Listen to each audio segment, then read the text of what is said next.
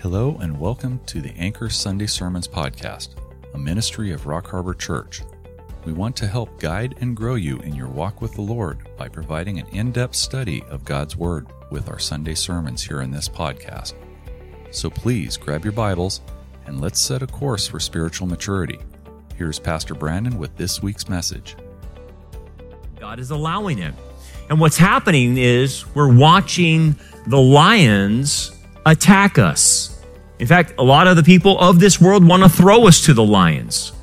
And this is what we're going to study with Daniel, in the fact that he was given over to the lions because he violated a law of the Medes and Persians and instead stayed loyal and obedient to God.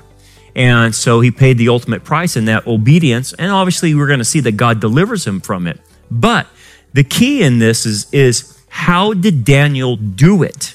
How did he have that kind of power to not be afraid, to stand in boldness and not pitch a fit, not retaliate, not revile or anything, and just submit himself to God's will?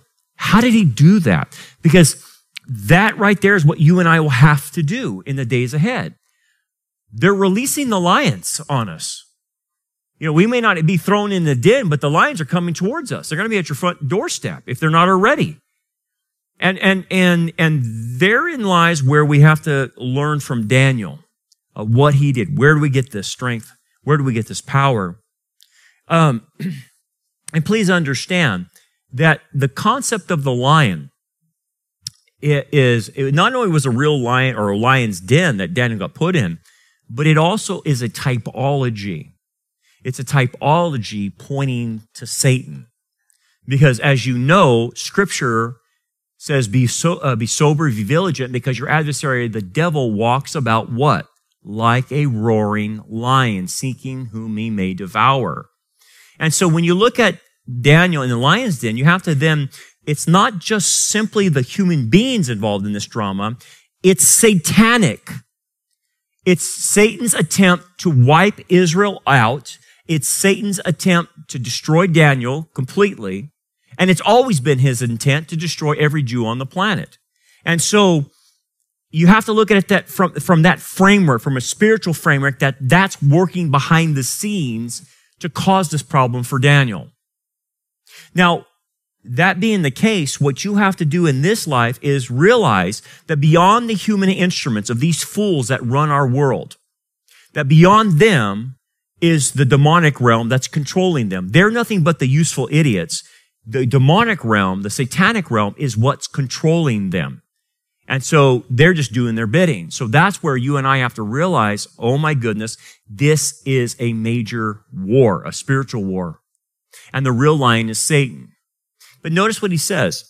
Your adversary, the devil, walks about like a roaring lion, seeking whom he may devour. What is Satan trying to do to all of us by releasing lions to us? He is trying to corrupt you. He can't take away your position in Christ. He can't take away your salvation. And he knows that. That position is secure. But what he can do is corrupt you. And the concept of devouring you is to take away your witness by corrupting you. That's what they've tried to do to Daniel. And he's not corruptible. He's hanging in with the word of God. He's faithful. But that's what this world is trying to do. It's trying to corrupt you. Understand this, that we're at a new level of demonic activity. I mean, I was back last week in Minnesota. I was talking to the remnant believers there. The same thing I hear here locally is the same thing I hear over there. They have the same struggles that you and I are having, and the same struggles demonically as well. Many of them are being harassed by the demonic like we've never seen before. Many of them are having what they call sleep paralysis, but it's not really sleep paralysis, it's demon paralysis. And the only name that gets them out of the paralysis is Jesus, if they can get it out of their mouth when they're stuck in that demonic paralysis. Some people are being antagonized by demons. Some of them are just onslaughted by them. And what are they trying to do? They're trying to back believers from doing their service to the Lord. Back them off, shut them up, stay silent, take away their speech, and discourage them. That's what's currently happening. It's not only happening here, but it's happening with the remnant. I've never seen this before. I've never seen this kind of high level of demonic activity, especially with believers who are not involved in the occult. But now I understand. The lions have been sent to you to stop you, to scare you, to back you off, especially in a time where we have to talk and we have to get the truth out. They want to silence you. Seeking to devour means taking away your influence. That's what they're trying to do. So this Daniel in the lion's den is bigger than what most people think. It's not just simply what's happening on the ground. It's happening what's in the heavenlies and the battle that's raging there. So I wanted to mention that. Now, as far as Daniel is concerned, where we're at, this is chapter 6. This is the chapter about Daniel in the lion's den, obviously. We did the first chapter a couple weeks ago, first part of the chapter. And what we discovered was these guys don't like Daniel, these political guys. Cyrus the Great does. Cyrus wants to make Daniel the head, or under him, of the whole entire empire. So he'd be second in command. These Medes and Persians do not like that. So there's a political plot to get rid of Daniel from that position. The political plot is not just simply political. It's satanic. As you'll see today, they reference Daniel's Jewishness. When people go after Jews, it is a clear sign of Satanism, okay? When you see anti-Semitism in the world, Satan's behind it. Look at the prophecy update. Did you see that? I think anti-Semitism rose 37% last year in the United States. That's an all-time high in the United States. You understand that? That means high levels of demonic activity are happening. That's serious business. Eventually, that anti-Semitism in America will continue to grow and will force many Jews to leave the United States to flee back to Israel, just as God has predicted.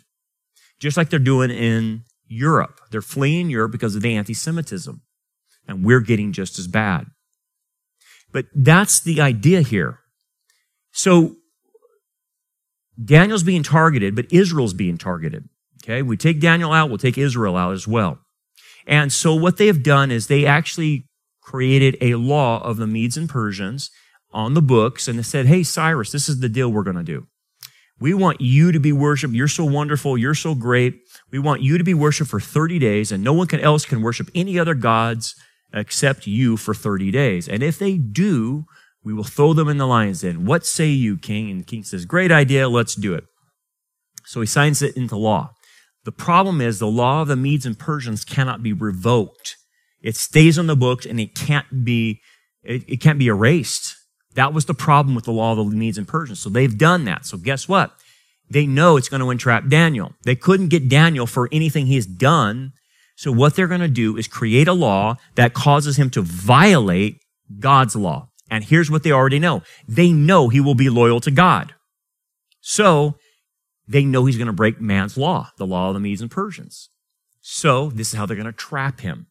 Okay? So they've set the bait, they've set the trap, and, Daniel hears about the news about the edict, and what does he do? He doesn't stop worshiping God. He goes, throws open the shutters, faces Jerusalem, and continues to pray towards Jerusalem so all that could see. Everyone could see him. It's public. He could have went and hid in the closet, but he didn't. He continued to practice his worship of Yahweh in front of everybody. He was not afraid to be public with his faith. That's a key thing right there. And so because of that, they trap him. Now here's the funny thing. They think they're trapping him and they're trapping the king, but in effect, they're trapping themselves. Okay? So this is what's happening in the world. These lions out there, these ungodly people, think they're trapping us, think they're working to silence us. But what they're doing eventually traps them. And so the joke is going to be played on these guys in Daniel's life, and God will be the last one laughing. And the same is true today. All these people that think they're trapping us, they're going to take away our freedom of speech, they're going to take away our rights, they're going to take away our ability to worship God, or whatever they plan to do, lose our rights with a digital currency, know everywhere we go, are setting up for a trap. And God has a trap for them already set. They're walking right into it. And same thing with these guys. So let's start in the story, finish it off, and look at the principles of how we can be like Daniel. Then these men assembled. These are the wicked politicians trying to get Daniel out, right? And found Daniel praying and making supplication before his God, like he always did 3 times a day. Daniel's not going to stop practicing his belief, just like you and I are not going to stop. They're not going to tell us to shut down anymore, okay? So what a modern day example of this is what they're trying to do to Elon Musk. Now, again, I'm not saying Elon Musk is a Christian. He's an atheist, for goodness sake. And this is the same guy that wants to put a chip in your brain, okay? So don't trust him. But I want you to see the fight. The fight is over freedom of speech. You know where freedom of speech comes from? It comes from the Bible. Paul is the one who developed it, freedom of speech. That we have the ability to be free in what we need to say as far as the truth is concerned, right? So freedom of speech comes from the Apostle Paul, comes from the Bible, comes from God. Elon Musk wants free speech to happen on Twitter, which hasn't happened, right? And so now he's changing the game, and all the ungodly people are throwing a fit about this.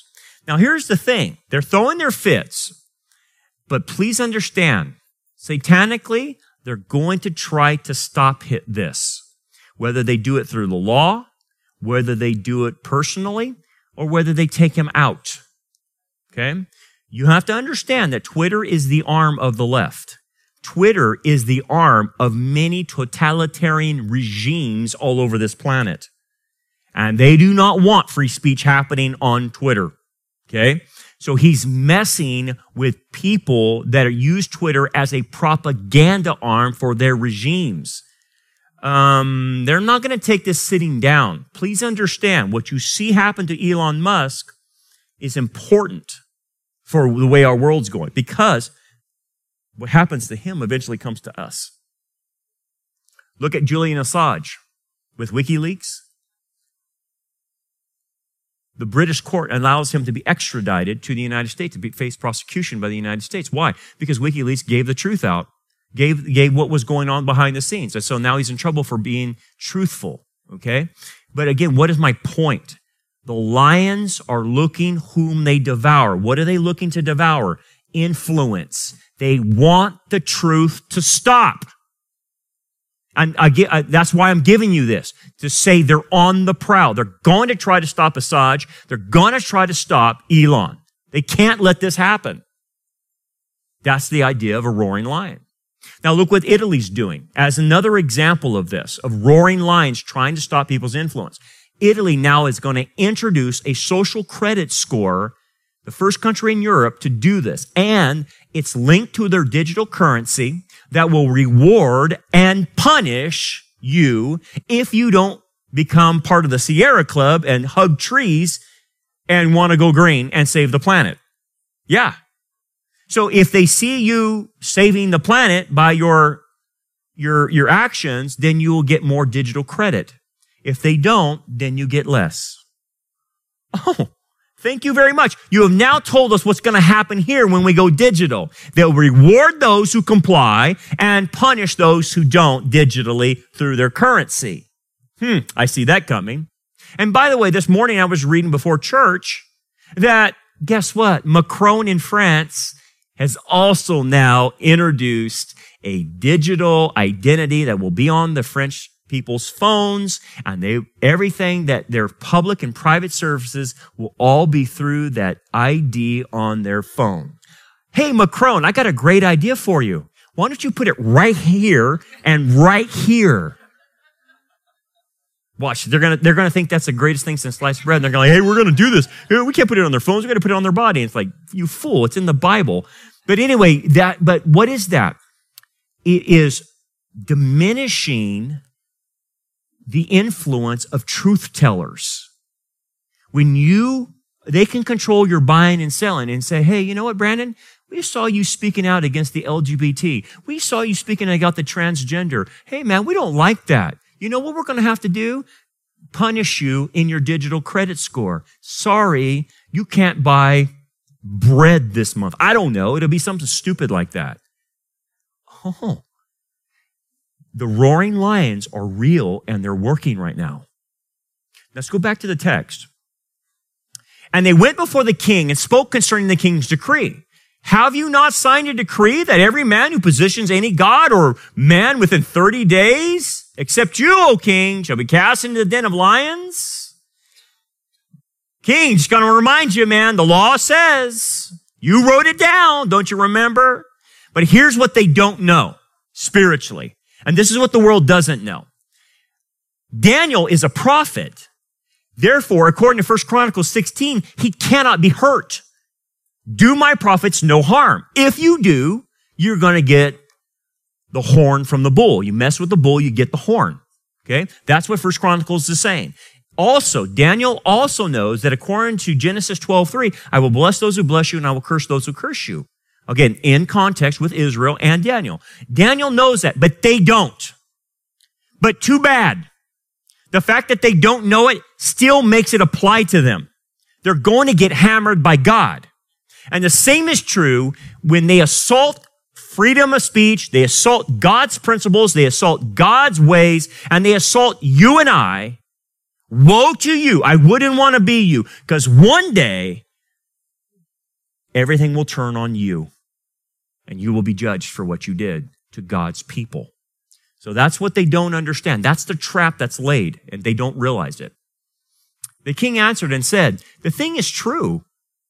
So you're saying what you say is right, according to the law of the Medes and Persians, which does not alter. That's right. That was one of the problems. You can't revoke it. So they answered and said before the king that Daniel, who is one of the captives from Judah. So did you catch that? That's called anti-Semitism. What do you mean? They're referring to Daniel. Daniel was one of the highest ranked guys in Babylon, and now he's one of the highest ranked guys in Medo Persia. I mean, Cyrus wants to make him second in command under him. So there's some political jealousy here, but at the end of the day, notice what they go after him. They can't attack his personal life. They can't attack what he does because he's clean.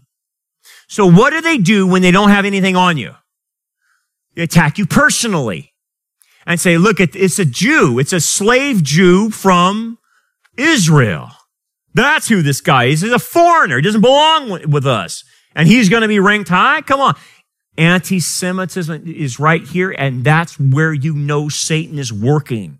It's through that. Satan hates the people of God, that being the Jews and Christians. Okay? Even if Israel's in unbelief, they still have a plan and purpose for God, and that's why he's so anti-Semitic to them. And that's why he hates the real believers. Satan lets fake believers, Laodiceans, Sardis believers, worldly believers, he leaves them alone. He already has them. Satan goes after the remnant, the Philadelphia element, the Smyrna element. That's who he goes after. That's you and me. Okay? Now watch this. Current event. The lions are already in the church. Okay? There's an element in the church that obviously is tares. There's an element in the church of Laodicea, worldly, carnal, all these different categories of different types of believers. But those types of believers will turn on the remnant element, and look what they're doing. They're turning on us. Baptist News Global blames COVID deaths on conservative pastors. Yeah. So now they're blaming us. The other Christians, so-called, I'll put that in air quotes, so-called are blaming us for COVID deaths. I don't think that's the pastor's responsibility or fault or guilt. I think it was gain of function in the Wuhan lab in China. Why? Let's talk about China and the American government doing a gain of function to make something more contagious that killed our elderly and those who had comorbidities. I wonder why. That's who to blame, not the pastors. But you know what? This is an easy target. Satan is not going to go after Fauci, is he? He's going to go after the pastors that didn't shut down their churches, that didn't take the PPP money. That's why, like I've told you, we're called the murdering church in town. Isn't that wonderful? You okay with that? I'm okay with it, because those are coming from the mouths of those who took government money and stayed shut down. So they're turning on us, though the lions are in the church, is what I'm trying to say. So the political proponents trying to get Daniel in trouble, look, king, he does not show due regard for you. He doesn't even respect you, O king, or for the decree that you have signed. He just spit on it, king, but makes his petition 3 times a day, right in front of your face, disobeying you. He goes, makes his petition before his own God in public before you during these 30 days. Come on, man.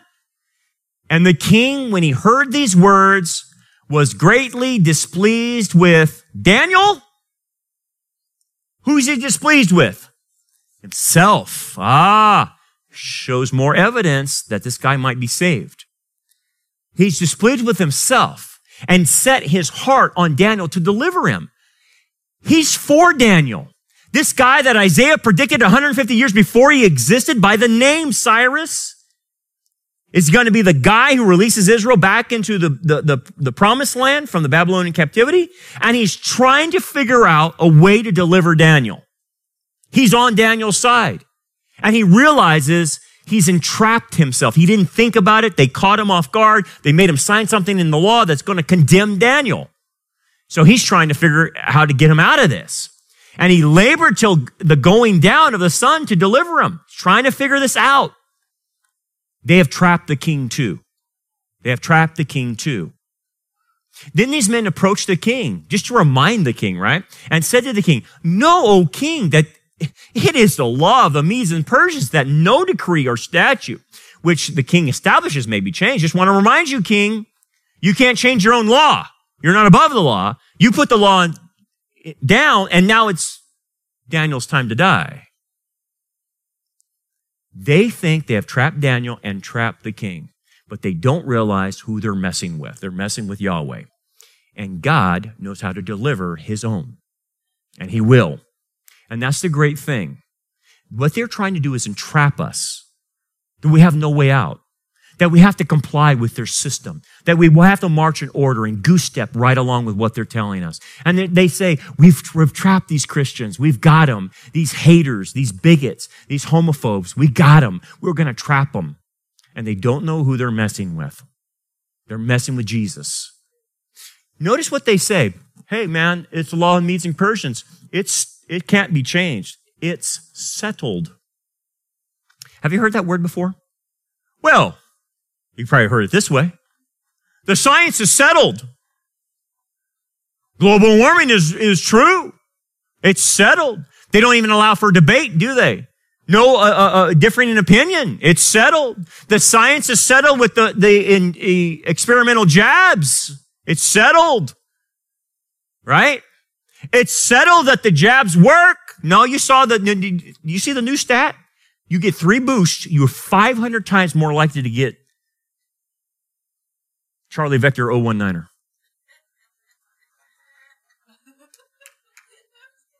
I don't want to be taken off YouTube. But you know what's behind it. It's always follow the money, right? Science is settled for you. Climate Research Fund, yeah. And for everything else. I like this meme of, comrade, be quiet, science is settled. That's what they say, right? It's all settled. Don't even argue against us. Don't even debate. You're just anti-science. You see how they do that? It's settled. It can't be changed, king. How about this one? This is all settled, apparently. You can't make the argument anymore that there's only 2 sexes, can you? You can't make the argument. Now it's settled that there's 52 or 107 or whatever it might be. This is the new argument. It's settled. Don't even have a debate over it. And look at these categories. Have you ever heard of some of these categories? I can barely see it. Third gender, a gender version 1, a gender version 2, butch, demi-gender with demi-girl, intergender, demi-boy, demi-girl. What is that? But see, it's settled science. I can't say, well, there's only 2 genders. Oh no, Brandon, it's settled. You can be whatever you want. I don't know, but this reminds me of the Star Wars cantina and them going into the cantina and seeing all these aliens of whatever they were from. So I guess that's how we have to approach everything. We're in Star Wars and everyone's their own alien. Everyone's a different thing. Now, we're not humans anymore. We're hybrids of all kinds of things. That's how I feel. It's crazy, but it's settled science. Now, I wanted to show you this because this is the new category I must show you because it's settled science. This is settled science. To be I can't even pronounce it. Fictosexual. Not homosexual, not lesbian, not transsexual, not pansexual, fictosexual. And this is settled science. What do you mean? Well, now apparently you can bond with a hologram fictional character off of a cartoon and marry them. This dude married a fictional character hologram. And by the way, he's saying he struggles to bond with her too. Yeah. Now, I want you to think about this. I think about 5 years ago, they would lock this dude up. Right? Just like the lady wants to marry the cat. Excuse me? What? You're crazy. I'm sorry. I'm not trying to be derogatory. But this has reached a new level of craziness. And I and you have to accept it. Fictosexual. That's a new trend. And it's like, oh my goodness, what is left? But what is the point? The point is the lions are devouring, telling the Christian, no, God is wrong. There's only male, there's not male and female. There's all kinds of different sexual expressions, gender expressions, and it's settled. You can't say anything about it because if you do, you must be, how do I say this? This is the new word. Fictosexual phobic. Is that how I do it? I'm now fictosexual homic. Did I say it right? Phobic. Not homic. Fictosexual phobic. Why did I say homic? Phobic. I'm phobic against fictional sexual men. Can you get that? I mean, it's insane. What are we doing here? Oh, but Brandon, this is settled science. Now, this guy has figured out, he's settled the issue too. Homosexual pastor says the Holy Spirit told him that the Bible is wrong about homosexuality. Oh, okay. See, he's figured it out. See, we were all wrong reading the Bible. The Holy Spirit revealed him and says, no, that's not right. That's not the Holy Spirit. That's a different spirit. You're supposed to test the spirits. And apparently another spirit has told him this, and it's not the Holy Spirit. It's satanic. But at the end of the day, here's the thing. 56% of the church agree with this guy. They're okay with gay marriage. They're okay. 56% of the church. And so now we're the ones that are wrong. And we can't say anything about that now because, we would be, I don't know what that is. Phobic of what, though? I guess I'm phobic of homosexual pastors. Or maybe in his term, I'd be phobic of the Holy Spirit or something. I don't know, because that's not the Holy Spirit. I can guarantee you that. But this is the point. I'm trying to show you, oh no, this is the way it is now. When 56% of Christians believe this nonsense, you see the lions? They're coming after you. They're coming to take away your influence. Shut you up, Brandon. Don't say that it's wrong to be homosexual and lesbian. Don't say that because that guy is. He loves Jesus. How about this one? Jen Hatmaker. I hope you ladies are not following this gal. She's pushing now that God is a woman. It's settled for her. We all got it wrong. And says the earth would be liberated if all people were valued as divine. Oh, that divine spark. That's called New Age. That's called pantheism or panentheism. Oh yeah, it's settled. It's settled. God's a woman now, according to Jen Hatmaker. How about this one? Bethel, another cult. And people follow this like there's no tomorrow. Bethel prophetess says Jesus walked into a room with a ring and asked her to marry him. You can't challenge her because you know what she'll say at Bethel? Don't touch thy anointed. Don't touch thy anointed. Jesus gave me a ring and we were going to get married. That's the problem. And people say, okay, I guess she's right. It's settled. Don't challenge it. Now here's the thing I wanted to show you. I showed this on Wednesday night. They have already told us that church growth is settled. that we don't grow by teaching the word of God and reaching people with the gospel. We grow by entertaining goats. Clowns entertaining goats. So this is one church's Easter Sunday morning. Okay? Now I'm going to show you that this, believe it or not, is settled in the minds of church growth experts. That this is what you need to do to grow your church.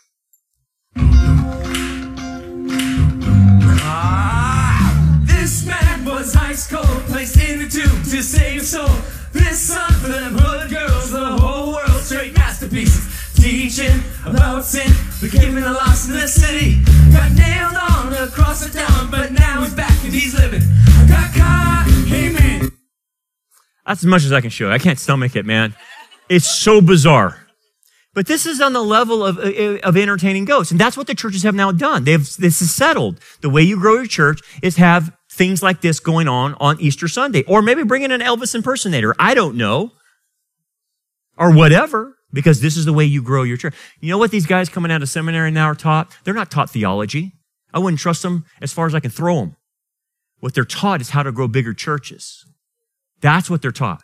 Nickels and noses. The sign of success is grow a large church, a mega church, and get as mile wide and an inch deep, and make sure you get that money rolling in. That's what it is. That's what the church has turned into. But see, it's settled, Brandon. I'm wrong. They're right. Now, here's what I want to point out. Why does this happen? Why has it happened in the church? Why are the lions in the church now? Lions will take as much ground as you give them. They're territorial, aren't they? Okay? So they circle their territory and make sure they have control of it. That's what a real lion will do, right? He has his territory. The degree of our resistance is the degree they will take from us. They will go as far as we permit them to go. Did you see that? When you see the church at 56% saying that gay marriage is okay, they gave up ground. They gave up ground to the enemy, and he took it. Every inch they gave back to him, he took it. And that's why we have these lunatics who think they're pastors saying these crazy things. Because they gave up territory. The churches gave up territory. And this is what's going on in the church. The more territory the church gives up, the more corrupt they get and the less influence. And God says, Jesus says, I will remove your lampstand from its place when you cannot be an influence. That's what's going on. So the question then comes to you and I. Are you going to let Satan take more ground from you? You must stand. You must resist. Because every time he takes a piece of territory that you occupy, you become more corrupted and you start losing your influence. That's what he wants to do. Therefore, in James 4, therefore submit to God, resist the devil and he will flee from you. Draw near to God and he will draw near to you. Humble yourselves in the sight of the Lord and he will lift you up. Now, all this is a package deal that James is saying. You want to be able to resist the devil and not give up any territory? First thing you need to do, submit to God. Submit in what regards? Submit to his will for your life. Just like Daniel's doing. Daniel is just submitting. He's not fighting this. He just takes it on the chin and says, whatever happens, then God will take care of me. That's called submitting. He didn't go into protest. He didn't get mad. He didn't say, I'm out of here. I didn't sign up for this. He submits to the will of God. If you're going to resist the devil, the first thing you have to do is submit to God. Your will be done. Just like Messiah did, right? Your will be done. And then you draw near to him and he will draw near to you. That's the promise. Draw near to him in fellowship, prayer, reading the Bible, talking to him, all those things. Humble yourselves inside the Lord and he will lift you up. So the way to prevent yourself from losing territory is surrender. Surrender to God, and that keeps you in this position of standing and resisting. Okay? So the king gave the command, and they brought Daniel and cast him into the den of lions. Now, what I want you to see is what it doesn't say. What doesn't it say? They just got Daniel and they threw him in. But there's what it doesn't say. Daniel didn't revile them. Daniel didn't say, hey, what are you doing? Daniel didn't fight against them. Daniel didn't resist against them. He went and it just says he was thrown into the lion's den. That should ring a bell. It sounds like someone familiar. Do you see it? It's Messiah. When he was arrested, did he resist? No. Did he revile? According to Scripture, he didn't. This was predicted that he wouldn't revile. He wouldn't resist. He would go as a lamb before the slaughter, wouldn't he? And say nothing, not open his mouth. Bingo! You're seeing the typology of Messiah in Daniel. As he says nothing, submits himself to the will of God, just like Jesus did in the Garden of Gethsemane. Father, not my will, but your will be done. Boom! There's where the submitting to the Father comes from. That's what's happening here. But the king spoke, saying to Daniel, your God whom you serve continually, he will deliver you. Even the king believes this about Daniel. And even with Jesus going to the Garden of Gethsemane, it's a good hunch that Psalm 49 was spoken to Jesus by an angel that strengthened him at that time, saying, this is too small of a thing just to save Israel. You're going to save the entire world. And Psalm 22, my God, why have you forsaken me on the cross? If you ever read that psalm, at the end of it, it says that God delivers the one. And he did deliver Messiah, didn't he? So deliverance was there. He did, and the deliverance was seen in the resurrection of the Messiah. Then a stone was brought and laid on the mouth of the den, and the king sealed it with his own signet ring and with signets of his lords, that the purpose concerning Daniel may not be changed. I read that somewhere. Did you catch it? A stone was brought and laid before the mouth of the den. And then they put a seal on it that you can't move it. Come on. It's with Messiah, right? Did you see that? The whole death, burial, and resurrection is being prefigured in Daniel. So the stone represents the stone they put before the tomb of Jesus. And what did they seal it with? A Roman seal, Pilate's seal, that you can't take this stone out. You can't move it. Otherwise, Rome will come after you. And the same is true. So they sealed Daniel in the lion's den with a signet ring. It's unbelievable. It's Jesus all over this passage, right? It's amazing. It's amazing. But that's why you know it's supernatural, right? You can't make this story up and then have it correspond with Jesus' life. It's amazing. Here's a principle. How is Daniel doing this? Where is he getting this power? Where is he getting this confidence to be able to do this? Well, he knows what God has done for us, done for him, past. He knows what God is doing now, and he knows what God is doing in the future. This is where you get the principle of courage from to face lions. Now, let me explain this. Daniel knows where he comes from. He knows the stock in which he comes from. He is an Israelite. He's a believer in Yahweh. He knows where he comes from. His nation was created after the Exodus. The Jews were created with Abraham. He can go all the way back to Abraham and all the way back to Adam and Eve. He knows where he comes from. And then with the promises of God, he knows the future. God has promised certain things to Israel, and he knows about it. He knows that in 70 years, they're supposed to be set free and other future glories. This is the key for you to stand against the devil. You must know your past, where you come from, and you must know where you're going. If you know your past, if you know where you're going, then you know how to handle the current thing in front of you. That's key.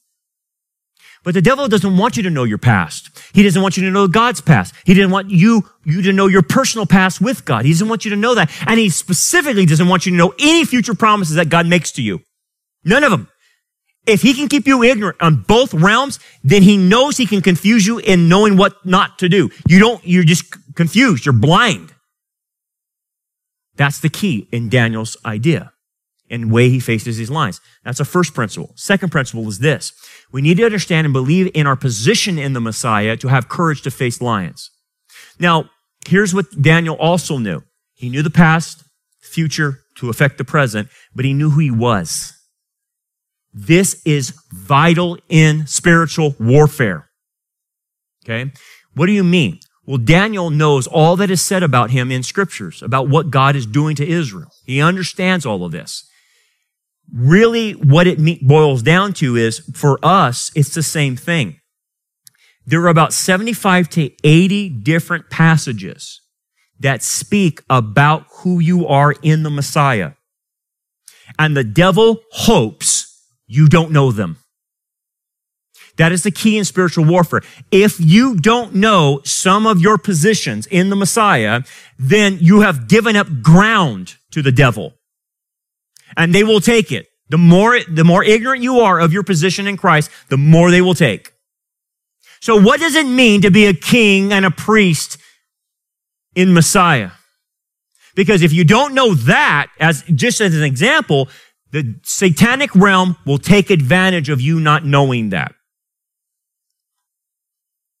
What does it mean to have a new nature? What does it mean to be an overcomer? What does that mean? They hope you don't know that. Because if you do, you're a threat. Because when you know who you are, they can't move you. They are exceedingly afraid of Messiah. They are terrified of Jesus. They are terrified of the Father, and they are terrified of the Holy Spirit. And when you function in what God has said you are by faith, you don't terrify them. That position does. Because they know they can't move you. They know you won't be afraid. They know you can push through things and won't compromise. You become the most deadly force in the spiritual realm. Not because of you, because you believe what God says of you. That's why. It's huge, guys. You've got to know your identity. Finally, my brethren, be strong in the Lord and the power of his might. See, this is where this power comes from. It's not like a supernatural power like a superhero. It's power to not be afraid. It's power to obey. It's power to do the right thing in the face of opposition of lions. Put on the whole armor of God that you may be able to stand against the wiles of the devil or the strategies of the devil. What is the armor of God? Well, I'm not going to go through every piece because what the intention that Paul is, it's an overarching principle. Paul didn't develop the armor of God. Isaiah did. Paul took the idea from Isaiah through the inspiration of the Holy Spirit and discussed the armor of God in spiritual warfare. But it was Isaiah originally talked about it. And what was Isaiah referring to in the spiritual armor? He's referring to the Word of God. So every piece of the armor refers to an aspect of the Word of God. Notice what he says, that you must put on the whole armor of God. Okay? You can't leave pieces off. So that means when you're Bible reading, you can't just read parts of the Bible and not all of it. You have to read the entire panoply of Scripture from pillar to post, Genesis to Revelation, and know it. And when you know all of the pieces, and not just parts, then you're taking up the full armor of God. This is why Christians go into battle and they're ravaged by Satan because they're keeping parts off because they're ignorant of it. Maybe they don't read the Old Testament. Maybe they don't read certain books of the Bible, whatever. Or maybe they go to a church that doesn't teach the whole counsel of God. That's the problem today. So they're uneducated. So that means no matter what, they can't put on a certain piece of armor. So they're going in this fight without pieces of armor. So guess what? Satan's going to aim his fiery darts right there where there's no armor. Bam! Got some. He takes them down by that. And so this is the idea of how do you withstand the strategies of the devil, the wiles against you? You've got to know the Scripture. For we do not wrestle against flesh and blood, but against principalities, against powers and rulers of the darkness of this age, against spiritual hosts of wickedness in heavenly places. You know what he's doing? He's ranking the fallen angel and demonic realm. This is their rankings. So they're organized against you. They're organized against us. They know exactly what they need to do. Therefore, take up the whole armor, take up the whole Bible, the whole Scripture, that you may be able to withstand in the evil day, having done all to stand. The idea is if you take the whole Scripture and know the whole Scripture, then you are able to stand like Daniel. You can stand with all kinds of lions facing you. That's a key thing. Now the king went to his palace and spent the night fasting, and no musicians were brought before him. Also, his sleep went from him. This, again, more signs that this guy's a believer. He's worried about Daniel. He's fasting. He can't sleep. This guy cares for Daniel. Again, more clues that he might be a believer. Then the king arose early in the morning and went in haste to the den of the lions. Did you see it? Did you see it? Some of you have seen it. Some of you are nodding. Early in the morning, the women rose to go to the tomb. And they went in haste to the tomb. And they found no body there. You see the typology? It's a picture of Jesus. But Daniel, obviously, he was preserved in the lion, but it's pointing to the Messiah. And when he came to the den, he cried out with a lamenting voice to Daniel. The king spoke, saying, Daniel, servant of the living God. He calls God the living God. Pagans don't do that. Has your God, whom you serve continually, been able to deliver you from the lions? When they found the empty tomb, it was proof that God had delivered him. That was the proof. And Daniel sitting there as proof that God delivered him. Then Daniel said to the king, "Oh, king, live forever. Everything's cool, man. I'm petting these lions like cats." Amazing, isn't it? Look what he said, though. My God sent his angel and shut the lions' mouths. What angel? What angel? This is God's angel. In the Old Testament, his angel refers to the second person of the Trinity. The angel of the Lord. The angel of Yahweh, which is the second person of the Trinity. It is a pre-incarnate theophany of Jesus before his incarnation. Now, here's the interesting thing. Anytime you see the angel of the Lord, it's Jesus, and he's always there to deliver. The angel went before the Israelites in the Exodus. Why? To deliver them. That was the Shekinah glory in the pillar of cloud and the smoke. It was Messiah. He is the rock that led him in the desert. He is the angel of the Lord that led him. He was in the burning bush. Shadrach, Meshach, and Abednego. Who was in the fire with them? Someone like the Son of Man. What? To deliver them. And then in Daniel, he's there to deliver Daniel by shutting their mouths. Everywhere you see the angel of the Lord, he delivers, which is the theme of the Messiah. He is your deliverer, right? He's your redeemer. And so he appears like that. But notice what he did. He shut the lions' mouths. So they couldn't eat them, right? They couldn't eat them, shut them down, and they can't eat. Let's go into the spiritual realm. Remember, the devil seeks to devour you, devour your influence. But here's the key. If you stand and resist in the Lord by the word of God, the lions' mouths will be shut. Because what are they going to do against you? They can't touch you if God delivers you. They can't. It will shut their mouths. We're going to be delivered one day. And once we're delivered, it shuts their mouths. I'll show you that in just a bit. But when you take your stand, the mouths of lions, they can't speak. They can't even bite you. They can't harm you. So that they have not hurt me, and they won't hurt you either if you trust the Lord. Because I was found innocent before him, and also, O king, I have done no wrong before you. Now, this is a key in deliverance as well. So I've run down all the different elements of why Daniel is delivered. His Jewishness, he's a prophet, all that stuff, okay? He knows where he comes from and where he's going. He knows his position in God. Here's another key for deliverance. He's clean with man as well. He's clean with God, but he's clean with man. Now, what do I mean by that? Daniel obviously is only in violation of one law, and it was a setup, right? the law of man. But for the most part, Daniel has never violated any of the laws of the Medes and Persians. He's clean with the laws of man, right?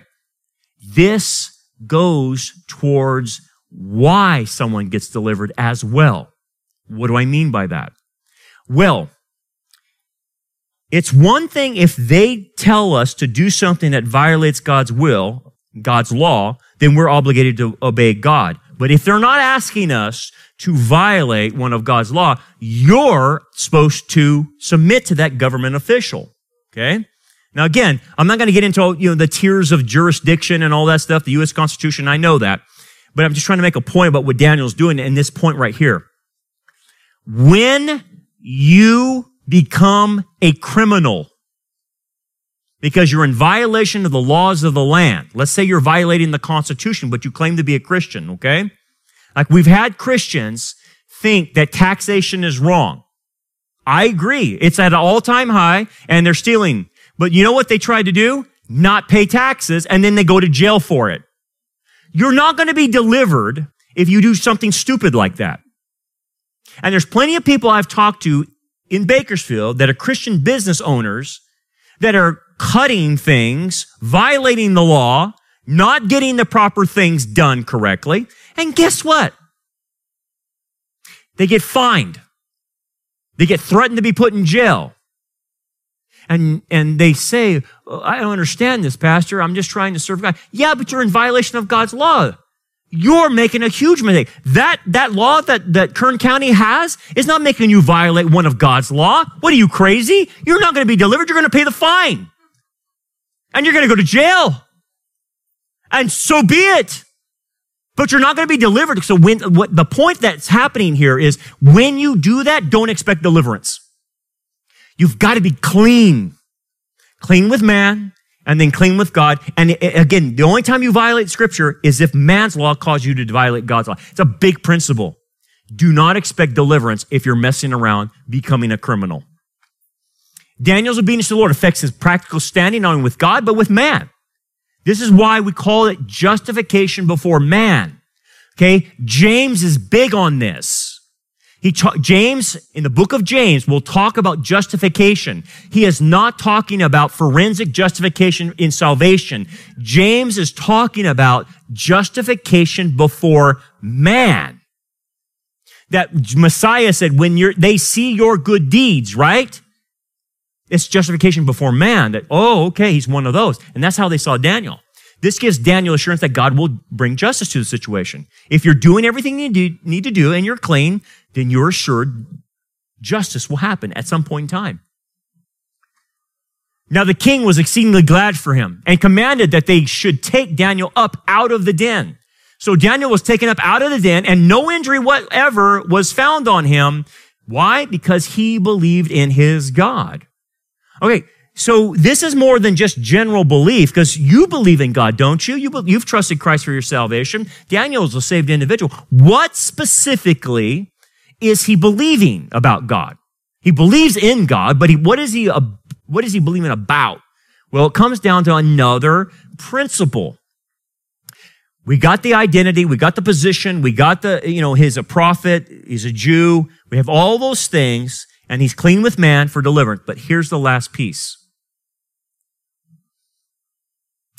He believes in a promise that God made to the remnant of Israel in Babylon. And he's clinging to this. This is what gives him strength. He believes what God said. Now, here's the thing. I'm about to read to you a passage that is the most abused passage in Christendom. It is used all over the place. And obviously, after you're going to read the text, you're going to see the context and see that it's been lifted out of its context and misapplied. Verse 10. This is what he believes in. For thus says the Lord, after 70 years are completed at Babylon, I will visit you and perform my good word towards you and cause you to return to this place. What's the context? God is making a promise to the remnant of Israel in Babylon thousands of years ago. For what? For I know the thoughts that I think towards you, says the Lord, thoughts of peace and not evil, to give you a future and a hope. Wait a second. Someone's misquoting something. Who is he referring to? The Jews, the remnant of Israel in Babylon, not to Americans. Now, the principle of God having a plan for us Gentiles who are believers is found in the New Testament. But please don't try to steal something that's given to the Jews and apply it to us, because that's called a form of replacement theology. Look what he says, for I know your thoughts that I think towards you, and says the Lord. You see this on mugs. You see this on banners. Then you, Israel, the remnant of Israel, will call upon me and go and pray to me, and I will listen to you. This is Daniel. And you will seek me and find me when you search for me with all your heart. I will be found by you, says the Lord, and I will bring you back from your captivity. You see how it's specifically located to the captivity. Now let me add one more element to this. It's a passage promise to Israel about their Babylonian captivity, but it also projects into the future and applies to another group of remnant Jews that go into captivity during the tribulation under the Antichrist. And what you're reading applies to both groups. It applies to the Babylonian group that was out of the land, and it applies to the remnant Israel as Antichrist drives them out of Israel in the last 3.5 years of the tribulation. That's what this passage applies to. So when you see someone using this passage, you say, man, you need to read the context, brother. But does God have a plan for you? Yes. Does he have a plan for deliverance? This was a plan of deliverance, right? In Jeremiah 29, that's a plan of deliverance. Does God have a plan of deliverance for you? So yes, he does. But it's not Jeremiah 29 to bring you from the captivity. No. What's your plan of deliverance that you hold on like Daniel's holding on to? What is Jesus going to do for you? As far as deliverance, he delivered Daniel from the lions, and how is he going to deliver you from the lions out here? What has he said? John 14, 1 Thessalonians chapter 4, right?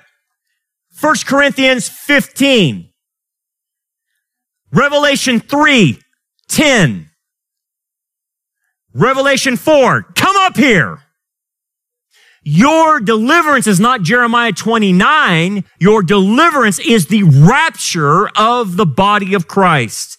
That's where you hold your hat on. You see, he's still got a plan for you, but you got to know which passages it belongs to. It's not to Israel. This is to you. The rapture is for the body of Christ. And that's right.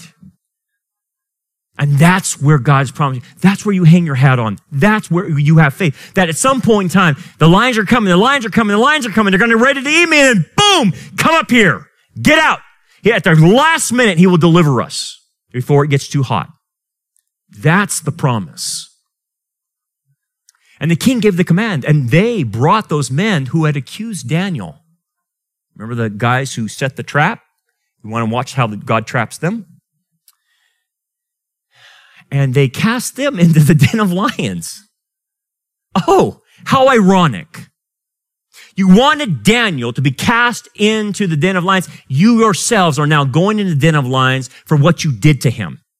It's funny how the roles have reversed, haven't they? And I wonder who did that. It was the deliverer, Jesus. He turned the tables on them. But let me add one more thing. You can see the deliverance. It's an ironic judgment, and there's plenty of judgments like that. Have you noticed that in judgments of evil, he'll do ironic judgment?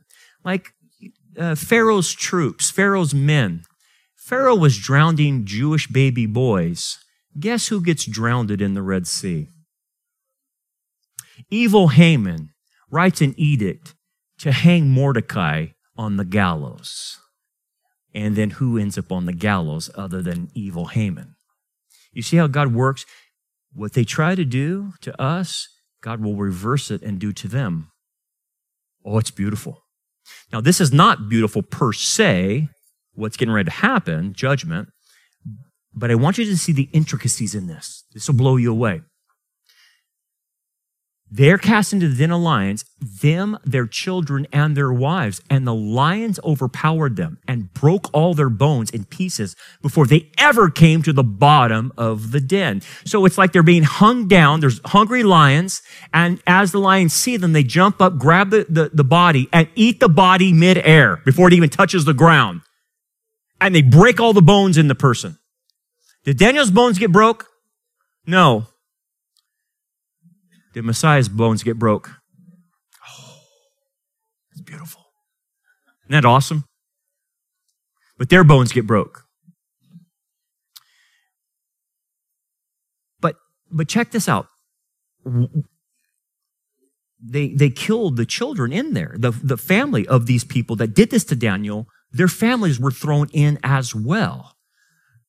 Are you ready for this? This will knock your socks off. What did I tell you they tried to use against Daniel? The law of the Medes and Persians. Remember, king, you can't change. You put it down. And because you put it down, it can't change. We can't reverse anything. So Daniel must be thrown in the lion's den. Aha! You fool!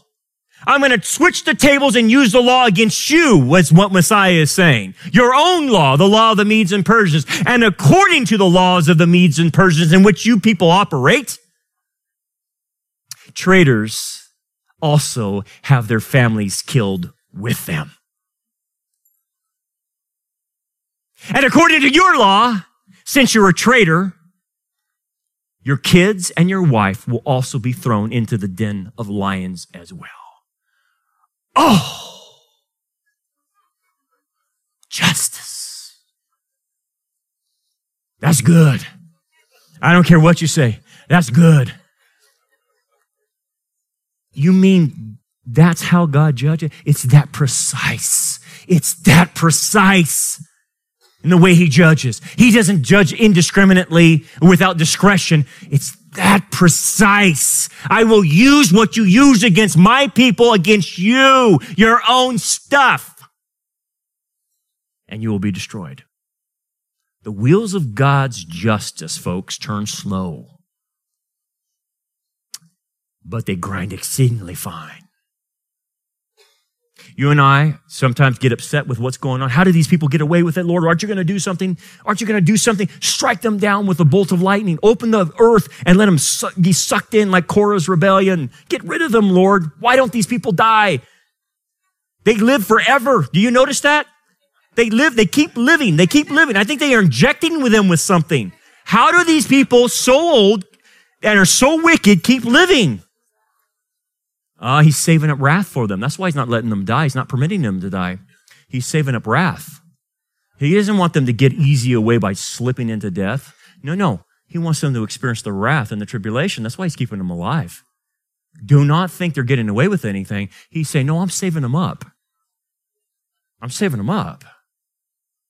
Because all the things, Brandon, you and the body of Christ has studied, I'm going to bring it on them. Unless they repent, I will bring it on them. Ooh, do you have enough faith to wait on the Lord in his justice? That's hard. I have a hard time with that, man. I get impatient.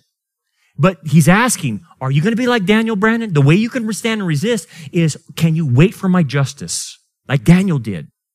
Like Messiah did, right? Messiah waited for the justice of God. And the justice of God came, and he was resurrected. And then what happened? You know where the justice of God came? With those who turned Jesus in, the religious leaders? 70 AD. But he gave them 40 years to repent.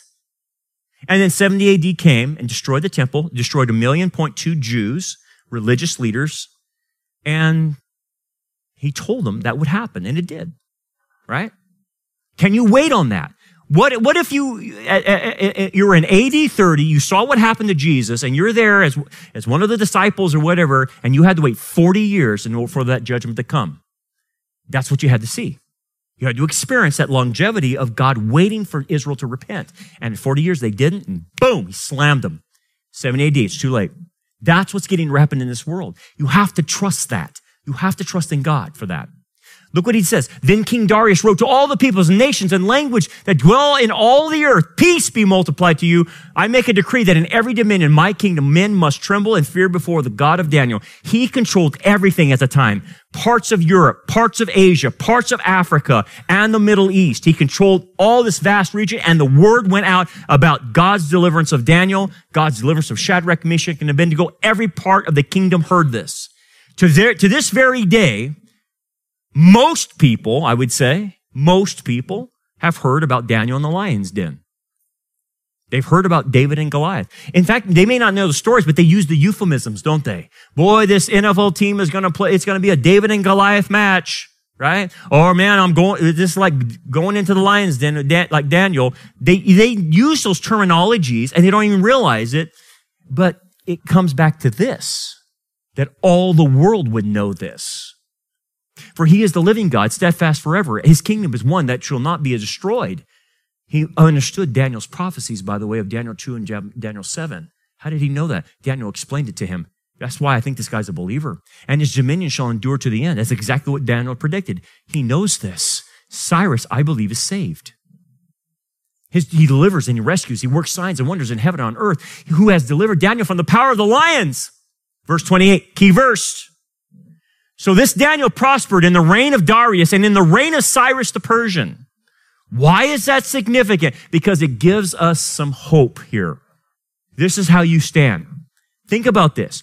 Daniel went from one regime to the next. He went from Babylon that got destroyed, and he was the top dog in Babylon, by the way. And then Medo-Persia takes over, and Daniel just slides over, and Daniel is top dog in Medo-Persia. How did that happen? It's God. When you're faithful and you're obedient and you trust in the Lord, you and I can go from one regime to the next and still prosper. Not prosperity like preaching, but still function. Why is that so hopeful for us? Because we're watching the destruction of America. And here's what you're going to experience in your lifetime. You're going to go from what you had to a new regime called the New World Order, a global system, and a digital currency. Welcome to Medo-Persia. Thanks for joining us for another episode of the Anchor Sunday Sermons. We hope that this message is a blessing to you and helps grow you towards a more mature understanding of God's Word. Rock Harbor Church has recently started a second podcast called the Anchor Bible Study. It's filled with past and continuing Bible studies preached during our Wednesday evening services. If you enjoyed this message and would like to hear it, please check the description of this episode or search your favorite podcast streaming services for the Anchor Bible Study. Support for both of our podcasts comes from your generous gifts and donations. For more information about our ministry, we invite you to check out our website, rockharborchurch.net. Until next time, remember, keep looking up, for our redemption draws near.